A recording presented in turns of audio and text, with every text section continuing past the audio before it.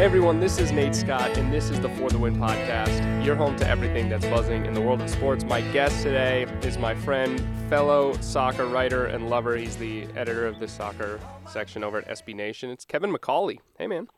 Hey, how are you doing? I am wonderful. It's a new day in American soccer. We're in the brave new world.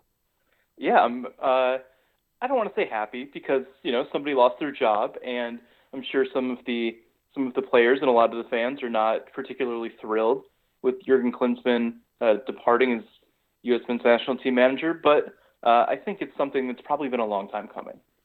Yeah, that is something. So quickly, everyone knows this already, but Jurgen Klinsmann was fired on Monday as the head coach and technical director of U.S. Soccer, and it looks an awful lot like Bruce Arena will be stepping in. We'll talk about that a little bit later. Yeah, I'm not shedding too many tears. He's got a lot of money, and I'm glad you said it's been a long time coming, because I have seen this narrative thrown out around there a little bit that he lost 2 games in a row and he got fired, and as if this was some wild overreaction from Sunil Gulati in U.S. Soccer. And the odds are, I'm surprised it took this long. No, it's definitely a straw that broke the camel's back situation. Yep. Because at least in Gulati's eyes, this is a guy who he gave a lot of extra chances to.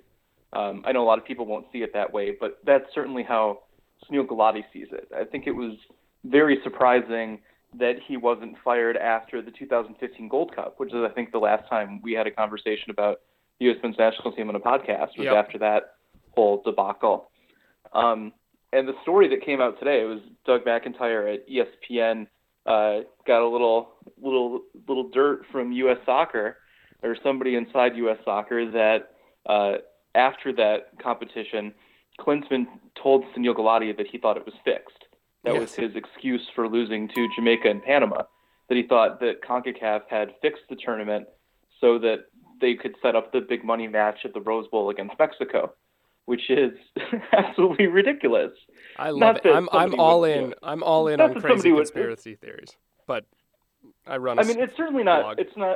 It's not necessarily ridiculous for someone to assume that CONCACAF did something crooked and illegal to make money, because obviously it's been more or less proven that they've done that on multiple occasions. Very true. But in this particular instance, just calling the integrity of actual games into question is certainly new. And if you watch those games, it's very clear that the problem was that the U.S. men's national team was bad at kicking the ball towards the goal and bad at preventing the other team from kicking the ball towards the goal. 100%. That piece, I encourage everyone to read it. It's up on ESPN FC, and totally right. I mean, the whole thing is. I'm not surprised it took this long, especially, Klinsmann has had some bad results. There have been some tactical things. The weird relationship with MLS, which never quite got fixed. This is sort of a pet theory of mine, and I don't know how much you subscribe to it, and I'm curious what you think of it, is that Klinsmann never really figured out how to square the circle with his dual roles as technical director and head coach of the national team, being that he'd get in the way of it himself with trying to promote this grand vision for the future of U.S. soccer and describing all these problems, and then being left with this national team or a national pool of players who resented him and never really understood exactly what he was talking about. Yeah, I compared him earlier today to disgraced Enron CEO Jeff Skilling, which is maybe a bit unfair because Jeff Skilling is a convicted criminal and Jurgen Klinsmann is just somebody who's very bad at his job. But the similarity is that they're both people who had these big grand ideas, and they thought that was the important thing. That I'm the guy who has the big idea, the big smart idea, and it's everyone else's job to figure out how to make that idea work. But I'm still the guy who deserves credit for that. Yeah, and I will say he was. That's really the big problem with Klinsmann at the end of the day, is that he had all these great ideas, but he had no idea how to implement them. He just kind of expected the pieces to fall into place. Like, hey, I said what we need to be doing. Now everybody else do it, and then also give me credit for coming up with the idea. So that was a big problem. And then what you said about him never really getting the two roles at the same time, that he couldn't handle both being head coach and technical director. We kind of learned after the Gold Cup that Jay Berhalter had been given sort of the day-to-day technical director responsibilities, and Klinsmann wasn't exactly doing that job anymore. Yeah. So I think that's probably exactly right. Yeah, it is. I think something we'll look back on Klinsmann is he was someone who was able to diagnose the problems but didn't really offer any solutions. I mean, what he was saying was all right. It was all correct. The national team youth players weren't pushing themselves hard enough. The college system in this country was not adequately developing players. The youth players coming up were focusing too much on physicality and not enough on technique. These are all things that were correct. And, the United States men's national team played into their strengths too often, never really tried to push themselves to be anything more than what they knew they could be. But then he didn't really do anything. He just sort of would talk about all these problems. And then when it came to actually implementing anything, nothing ever really happened. It was just sort of like he told us all the stuff, and then it was like, all right, well, what can the Americans do? And I don't know. I mean, he went out and got a bunch of dual national players, which, papered over a fix, I guess, with the national team. But I don't know what that really changed in the long run. I don't think there's anything wrong with that, though, because even if Klinsmann had the perfect even if Klinsmann had both the perfect idea and the right idea with how to implement his ideas, and hired the right people to run the development academy system and the youth national teams, and convince Sunil Gulati and the U.S. Soccer Board to invest more in the DA system, and really beefed up youth scouting, and did great things to improve the youth pipeline in the United States. That would take minimum 5 years, probably more like 10, to bear fruit. Yes.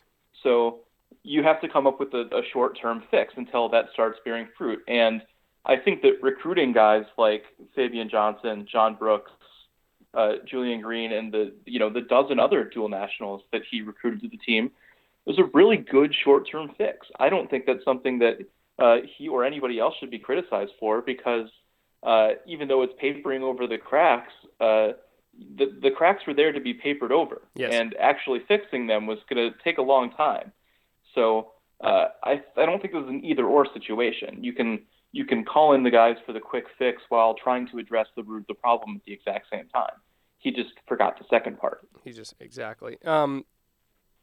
What do you make of this rift between Klinsmann and MLS? Has it been overstated? I've talked to a few MLS players before and since, sort of off the record, I guess. I don't really feel like it was clear I wasn't really asking them on the record. But it seemed like relief, and I don't know if that's more just kind of like we're joking with Benny Feilhaber, or if that was a real serious issue between MLS and Klinsmann. Was that played up, or was that a serious kind of contentious point?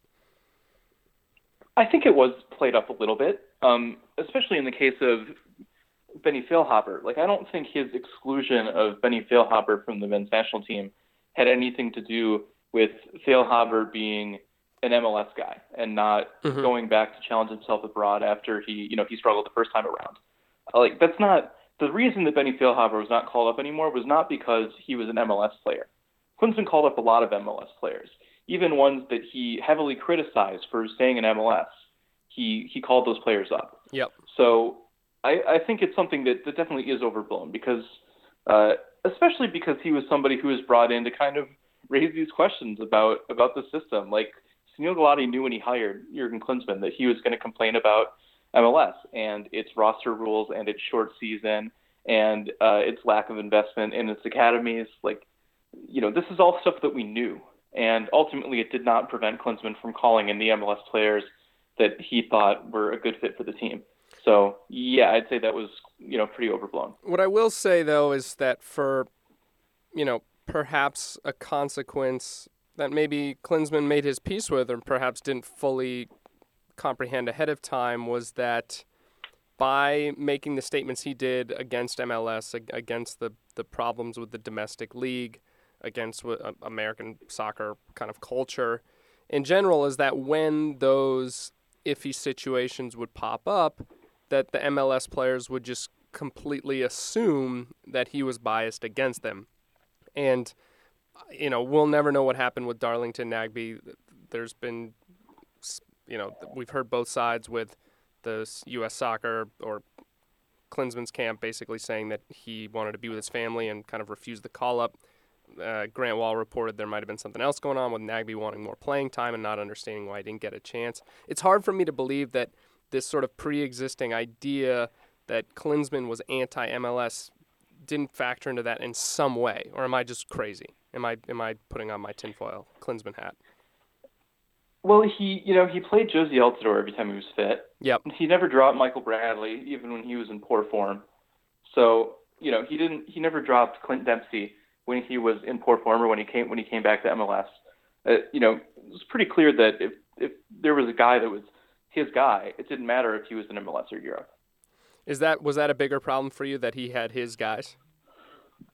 Yeah, I think that was definitely a bigger problem for me. That there were guys who seemed to be undroppable, even if they weren't playing well, and there were other guys who it didn't matter how good their form was, he wasn't going to call them up. I think that's a much bigger problem than any of Klinsmann's criticisms of MLS or MLS players. That was, the one interview that will always stand out for me in the Klinsmann era is the interview he gave with the Washington Post. You remember the one I'm talking about, and he kind of aired out I think he was trying to publicly challenge some players, but it came across as so tone deaf and so insane. And the one that always stood out. Well, yeah, when he was criticizing players who weren't in poor form, Yeah. He was saying that Emerson Hinman had disappeared when A, he was 19 years old, B, he played well enough at Fulham to earn a transfer to a Premier League club. It doesn't really sound like disappearing to me, especially for a 19-year-old. And then you had the other one he singled out was Bill Hamid, who has been consistently the best keeper in MLS for 5 years. Yes, and was working his way through recovering from a knee injury, and saying but the one that also stuck out for me in that one was he was talking about the fall off of Mix Diskerud and how disappointing that been, and how and it was like, dude, no one thought Mix Diskerud was that good except you. no one was convinced about Diskerud. You were the one who was foisting this on the American people for years and years and years. And then you have the audacity to call him out for not being up to the level for the national team. It's like, well, I don't know if anyone really thought he was. Yeah, I thought Diskerud was a very interesting prospect, somebody that I thought that we should give looks to. In 2012, 2013, thought like this is an interesting young player that should get more chances. But once he got all of those chances and it was clear that he wasn't that good, Klinsmann continued to play him, even while he was playing very poorly with NYCFC. He kept getting called up. So the idea that he dropped off is very, very weird. And that's something that I'll also remember about Klinsmann is he seemed to fall in love with the idea of players as opposed to what was actually in front of him. He fell in love with the idea of Brek Shea. How could you not?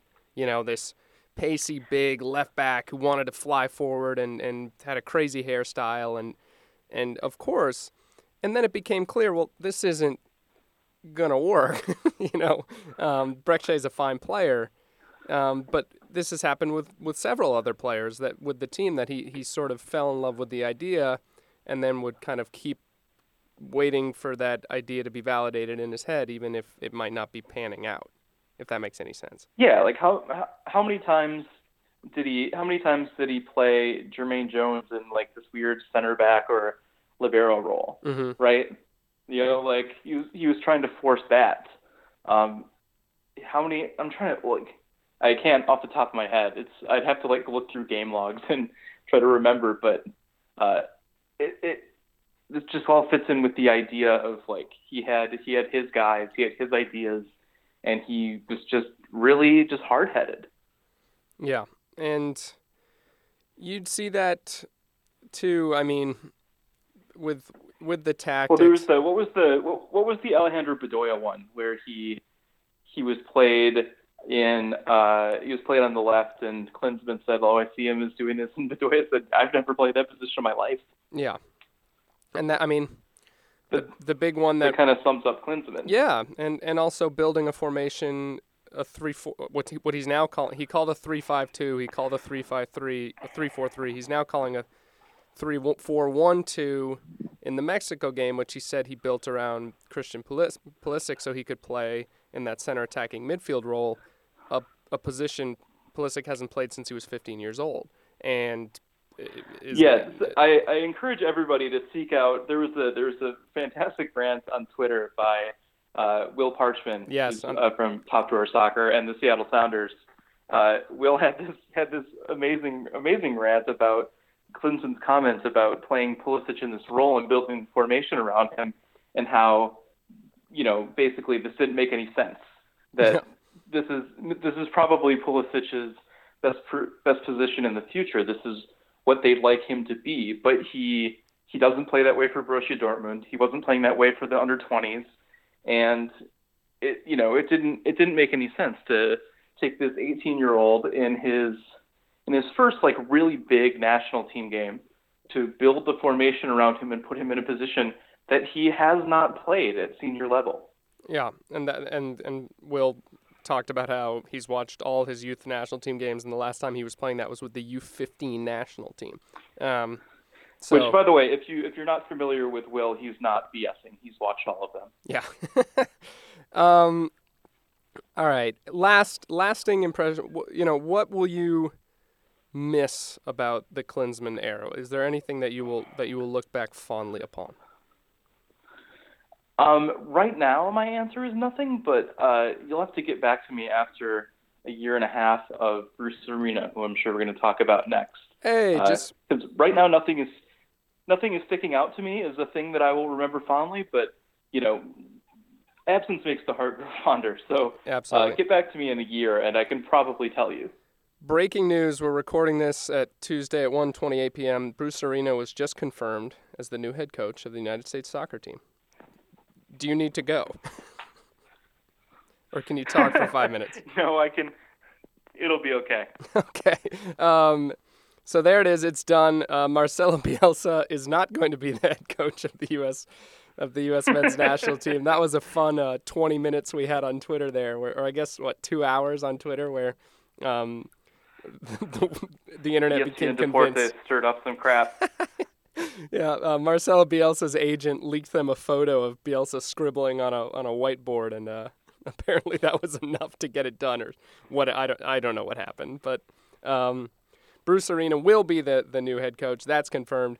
I've talked myself into it. I'm surprisingly okay with it. For someone to in this situation, 2 games into the hexagonal qualifying, I'm okay with Bruce Arena.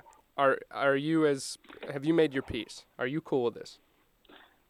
I am too. Everyone, before we get back to the call with Ted, wanted to tell you about Rocket Mortgage by Quicken Loans, which proudly supports the For the Win podcast. July of Rocket Mortgage brings the mortgage approval process into the 21st century. I'm going to be fast, powerful, and completely online. Regardless of the result Rocket Mortgage has taken all the complicated, time-consuming parts of applying for a mortgage out of the equation. That would be a very bad thing. Searching through stacks of old files and paperwork. With Rocket Mortgage, you can easily share your bank statements and pay stubs at the touch of a button. After Helping get approved in minutes what they for a need custom mortgage is solution that's been stability. tailored to Somebody your who unique knows the financial players, situation. somebody whose Even coaching better, with style Rocket is very Mortgage, you can much do all like this rigid, on your phone like, or tablet. here are your It's a defined quick rules. online process I've thought that about can be managed this. from the convenience Go of your do couch. the thing that So I if you're told you looking to to do, and that refinance makes your mortgage sense. or buy a home, check out Rocket Mortgage today at quickenloans.com/FTW. I think so too. Again, that's with Arena, quickenloans.com/FTW. he knows U.S. Soccer. Equal housing lender, he knows licensed U.S. in all Soccer 50 Federation. states, He knows these players. He knows. Number 30. He's got a decent, good relationship with the U.S. With the MLS guys.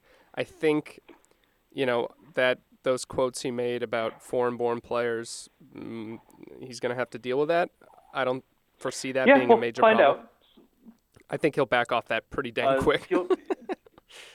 Yeah, he'll be asked questions about it, and I'm sure his response will be, he'll find a way to qualify it and clarify and dance around, and ultimately the result will be we forgive him and he picks John Brooks and Fabian Johnson, and it's all fine. Exactly. I think that's exactly right. I think that's what's going to happen. Hey, everyone, we're going to get back to the call with Kevin in just a moment, but before we do, wanted to tell you about Rocket Mortgage by Quicken Loans, which proudly supports the For the Win podcast. Rocket Mortgage brings the mortgage approval process into the 21st century. Fast, powerful, and completely online, Rocket Mortgage has taken all the complicated, time-consuming parts of applying for a mortgage out of the equation. Hate searching through stacks of old files and paperwork? With Rocket Mortgage, you can easily share your bank statements and pay stubs at the touch of a button, helping you get approved in minutes for a custom mortgage solution that's been tailored to your unique financial situation. Even better, with Rocket Mortgage, you can do all this on your phone or tablet. It's a quick online process that you can manage from the convenience of your couch. So if you're looking to refinance your mortgage or buy a home, check out Rocket Mortgage today at quickenloans.com/FTW. Again, that's quickenloans.com/FTW. Equal housing lender, licensed in all 50 states, NMLSconsumeraccess.org, number 3030. I've heard some people make some serious complaints about U.S. soccer's looking backwards. They're not looking forwards. This is a retread, and what are you doing? You always have to push the program forward. This never works, blah, blah, blah, blah. It's been a decade. I don't think these people understand how big a source of funding making the World Cup is. Yeah. It's what funds the whole system. Like if the United States men's national team misses the World Cup, then the developmental academy has to find other money somewhere. Then the U.S. men's national team is in a big hole because they're paying Jurgen Klinsmann a gigantic buyout to do absolutely nothing.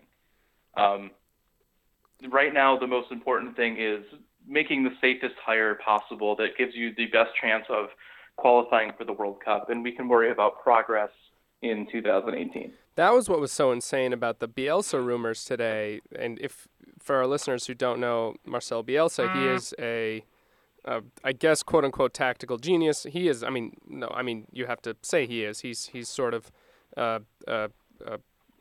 talismanic figure for some of the world's top coaches and the ways he's built programs up and the way they press and these sort of wild tactical formations. He's also a freaking lunatic who demands totalitarian control. His nickname is El Loco. He quit his last job after 2 days because Lazio wasn't giving him the total, control. I mean, who knows why he quit? Someone might have looked at him weird in the hallway, or someone might have said, well, actually, our assistant coach is going to be this guy, and he quit. I mean, he is total control, total everything. And if you're going to make a hire of him, which I don't even think I'd advocate in 2018, even though there's sort of this weird cult-like obsession with him in the United States, even if you're doing that, you're basically saying, we're going to give it to this man, and he's going to tear it down and start over again, and we're just going to hope that it works out. And I don't think U.S. soccer is ready to do that, and they're especially not ready to do it 18 months out from the World Cup in Russia. And they're especially not willing to do that after dealing with Jurgen Klinsmann, who said, I am the person to fix everything that's wrong with you, give me total control, and then it failed miserably. Yes. They're not going to go down that road a second time. Exactly. I mean, it's such an, anytime, I wrote my article, 8 possible replacements for Klinsmann, and number one was Arena, and, I wrote it last week when the rumbling started, and I basically said, it's going to be Arena. It's going to be Arena. Don't worry about it. Here are some other names, and at the end, I threw in Bielsa and said, listen, this is a pipe dream. It's not going to happen. U.S. soccer's not going to do this, especially now. And all of my responses on Twitter were, why not Bielsa? Why can't we do it now? He's the right choice. It's like, what is going on? Well, yeah, so the biggest reason that he's a cult figure is because I think a lot of people see Chile as analogous to the U.S. men's national team, where it's not the same size country and they have a bit more of a footballing history, but still you have basically the similar situation where you have this domestic league where there's, it's not one of the biggest ones in South America. The talent that they produce is fairly average with a few, generational, incredible world-class players, but the depth isn't there. And he took this team really with less talent than they have now and made them into this like really entertaining, really cool team that decimated, like really destroyed some great teams. Mm-hmm. And people look at what he did in Chile and said he can do that with the United States. Maybe. Yeah. He also has the sound off of, he's got Guardiola signing off on him as this genius and blah, blah, blah, blah. But well, yeah, and he has Jorge Sampaoli, who is not his direct successor, but the coach after his direct successor at Chile, is a Bielsa disciple and loves him. Mauricio Pochettino at Tottenham Hotspur, same thing.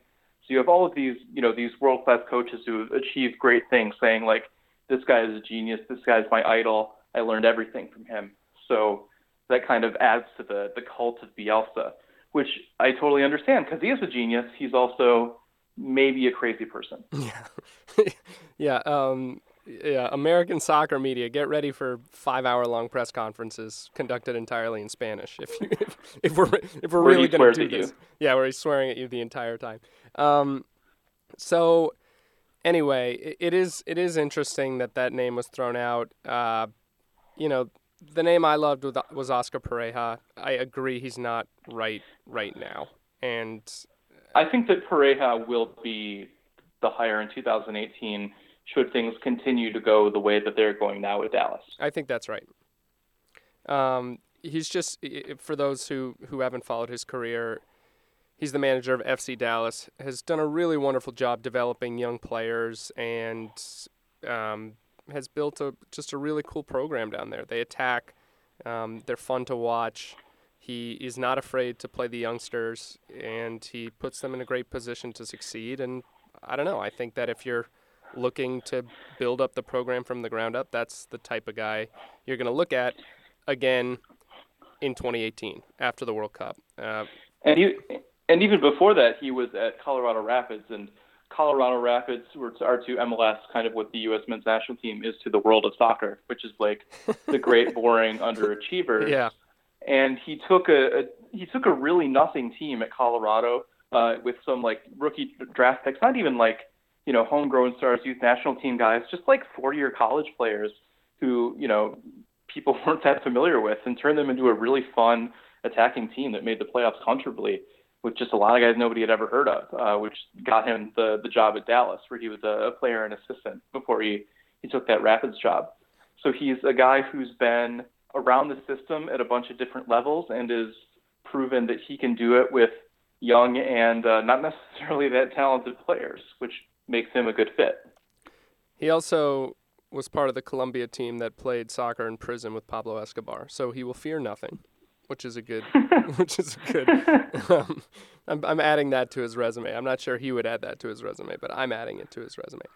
Anyway, he probably doesn't like to talk about that. Yeah, seriously, I wouldn't want to talk about it. But yeah, Bruce is going to be the head coach. I'm feeling good about it, and one of the other things I'll say is, I think their lasting memory of Bruce is the 2006 World Cup, and not every American soccer fan watches a ton of MLS, and I can understand why they might say, well, geez, the last time we saw this guy, they were getting bounced out of the World Cup and looking awful in the process. He's built some really cool things in Los Angeles. He's dealt with a lot of differing levels of talent and managed to put together some really interesting teams, which I think is also something you have to do when you're the U.S. men's national team manager. So I feel pretty good about it, I guess. Also, like, what happens in the 2006 World Cup if the referee in the Italy game is remotely competent? Yeah. And what happens in the 2006 World Cup if Claudio Reyna's knee doesn't randomly give out in the middle of the field? Yep. No, you're totally right. I feel like he had a lot go against him there. Exactly, and that's the thing. And it does speak to how sort of silly people are judged on these tournaments. But you could say that Klinsmann got a few lucky. People like to say, well, like, oh, if Wando had just made that shot in front of goal, Klinsmann's a genius, and we'd love him forever. It's like if Tim Howard didn't make 15 saves or 16 saves in that game, the U.S. would have lost 8-0. If Tim Howard If Tim Howard didn't have literally the greatest performance in the history of the World Cup by a goalkeeper. I know, that's a 5-0 game, and, the U.S. snuck through. They won one game. And that's a 5-0 game on a good day. Yeah. Germany beat Brazil 7-1, less dominant than that. Yep. Exactly. Anyway, that's a 5-0 on a good day when the goalkeeper's great. Exactly. And yeah, so it just speaks to how silly it is to judge on these tournaments on the one hand. On the other hand, you have to look at the way that the team rallies, and you've been speaking to this a bit on Twitter today with the national team. Since Klinsmann has been fired, we've heard sort of one statement from Jermaine Jones about how, he felt a little bad, but if the players play bad, the coach loses their job. And then Jeff Cameron, I think, just issued a kind of 2-tweet statement about, he wishes Klinsmann the best. This hasn't been an outpouring of outrage or disbelief from the players within the national team. This isn't, everyone rushing to the defense of Klinsmann saying what happened. If you saw the Costa Rica second half, it looked like a team that was done with its manager. Usually when a coach gets fired, even if the players weren't too fond of him and thought he did deserve to lose his job, as long as he wasn't a complete jerk, you'll see players talk to the media or tweet something like, sorry I had to end this way, like wish this guy good luck in the future. Yep. But we had nothing. Nothing. Zero comments for about 20 hours. Anybody who'd been on the team in the last year. Like we had Benny Feilhaber laughing, and then we had Joe Giao and Josh Gatt, who haven't been on the team in 2 years because of injury, saying like, hey, this guy was really nice to me when I was injured. And then nothing from anybody else. Yeah. Donovan issued a sort of middling kind of nice comment, but not exactly. I don't know how to. I can't get in. Again, a guy who hasn't been in. Exactly. Another guy who hasn't played for the team in 2 years. And who just sort of publicly made his peace with Jurgen, though I don't think he had to do that. I'm still salty. Anyway, I don't know. Watching the defending in the second half against Costa Rica in that 4-0 drubbing, I was just saying to myself, oh, these guys, they're done. They've quit. Or at least in this half, they are not fighting for their coach at this point. So, well, Klinsmann said himself in the post-game presser, we didn't have any fight after the second goal. Yeah, like might as well quit then. Yeah, I mean, and that's the thing that I think I'll remember about him was, for his big talk and sort of big vision. He really was just, as a manager, he was just sort of a man motivator. He was a guy who rah-rah Siskumba and sometimes could do that pretty well. And I think that Ghana game will always be his masterpiece in the World Cup. And he really brought that team was ready to play, and they came out and you could argue overachieved in a great win for them. And when he was at his best, he did that. But if you're a man motivator and the guys aren't motivated, then I don't know what you're doing there. And really, this is the reason that the backlash towards the bad results was so severe, is because he came in with these big promises. Like, I have been brought into this job to create a national soccer identity. We're going to find out, a way that we should play, and we're going to play that style regardless of the personnel that we have available, regardless of our opponent. We are going to create an American style of play that the fans know when they see us out there, that's the American style of play. And then he did absolutely nothing to try to achieve that whatsoever. Completely inconsistent with his tactics. Sometimes they would try to keep the ball in an attempt to prevent the other team from playing their game. Sometimes they'd play everybody behind the ball and counterattack, and there was no rhyme or reason to it, right? Like, it's not like when Alex Ferguson would do things like that. You could see the logic behind it and see what he was trying to achieve. And he was brilliant, and his players are brilliant, and they could do that. It was more like, I'm flailing and I'm trying everything because I don't know what I'm doing. And the other thing that always drove me insane was that when he would try these things and it was clear they weren't working, and an American fans or American punditry would question that, all of a sudden we were all idiots or we didn't understand. And he was saying that up until his firing, was that these people don't understand the game or the team. And, you know, in his tenure, I'd argue that the American soccer journalists and fans are getting more sophisticated, smarter, and as it went on, they began to see, oh wow, this is all just a lot of nonsense. He's saying all these things and nothing's and you knew it was changing. You knew it was BS because every time the team had a really good performance or Klinsmann appeared to do something that was really smart, and a reporter asked him after the game, like, hey, so you switched to 4-3-3 today and put in this player, and you guys played really well. Like you talk about why you made that change. He'd absolutely lap it up, right? Yep. But every single time he was told, he was asked, like, hey, you did this today, didn't work, team didn't play well. What happened? He was like, oh, you idiot, you don't understand the game. Yeah. Which is, not his reaction when he was being praised for doing something tactically. It's just, kind of goes to show you who he is and how he feels about this stuff. And he's a fraud. Like, let's be real. Jurgen Klinsmann's a fraud. I know, and I think that was for me. It was just the more I would listen to these post-game press conferences and these interviews, and the more I would watch, it was like, man, there's all this talk, and yet I'm watching this team play in this really pivotal go-to games. Not the friendlies where he's trying stuff, but the really go-to games. And what is different than when Bob Bradley was in charge or Bruce Arena? We're playing Jermaine Jones and Michael Bradley in the midfield.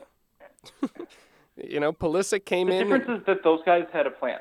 Yeah. The difference is that those guys had a reason for why they were doing what they were doing, and the players were put into roles that made sense and were given instructions that made sense. Whereas with Klinsmann, they were just kind of thrown together. Last question for you. That's the difference. And then I'm going to let you go. I've seen this counter-argument bumbling about the internet today, and the counter-argument goes, Klinsmann has had talent-wise, the weakest group of American players over the last 15 or 20 years, and that was ultimately his undoing. Is that fair at all? Go look at the 2006 World Cup squad, and come on. That's what I'm saying. No. It's so insane to me. Go look at some of the players who, if you go on to. There's a lot of websites that have the stats for U.S. men's national team. If you just go to all players and sort by number of caps, look at some of the players that got 30, 40, 50, even 50 caps under Arena and Bradley. There's some junk players who were regulars under those guys. I mean, and that's it for me. There was an 8-year span there where Edson Buttle was considered a solution up top, or at least an option up top, and very nice guy. Edson Buttle and Robbie Finley both went to the World Cup. Yeah. Both of them on the same World Cup team. And to argue, that these teams are not as talented is absolutely insane to me.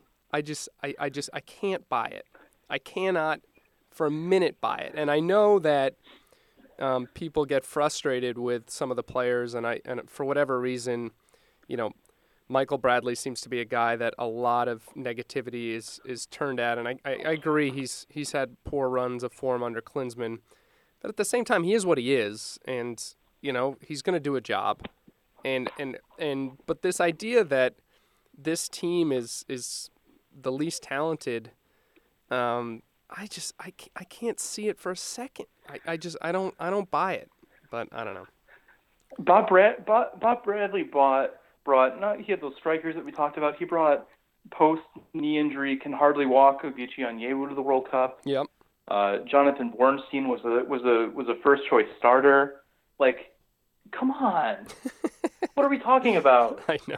And people will turn to. I saw some analysis that was looking at MLS stats and how the MLS players back then, it's like, guys, the MLS was a different league 20 years ago. It was a totally different league. It was a really, you had dudes making $12,000 a year and sleeping in assistant coaches' spare bedrooms. Anyway, you know who Bob Bradley started in the 2011 Gold Cup final against Mexico? Freddie Adu. Freddie Adu started that game. Freddie Adu played okay. And played well. He played pretty well in that game. Anyway, that's as good a way as any to end it. Love you, Freddie Adu.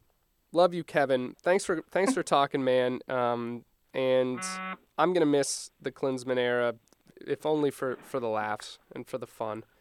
And now US has to focus. I don't think I'm gonna miss anything.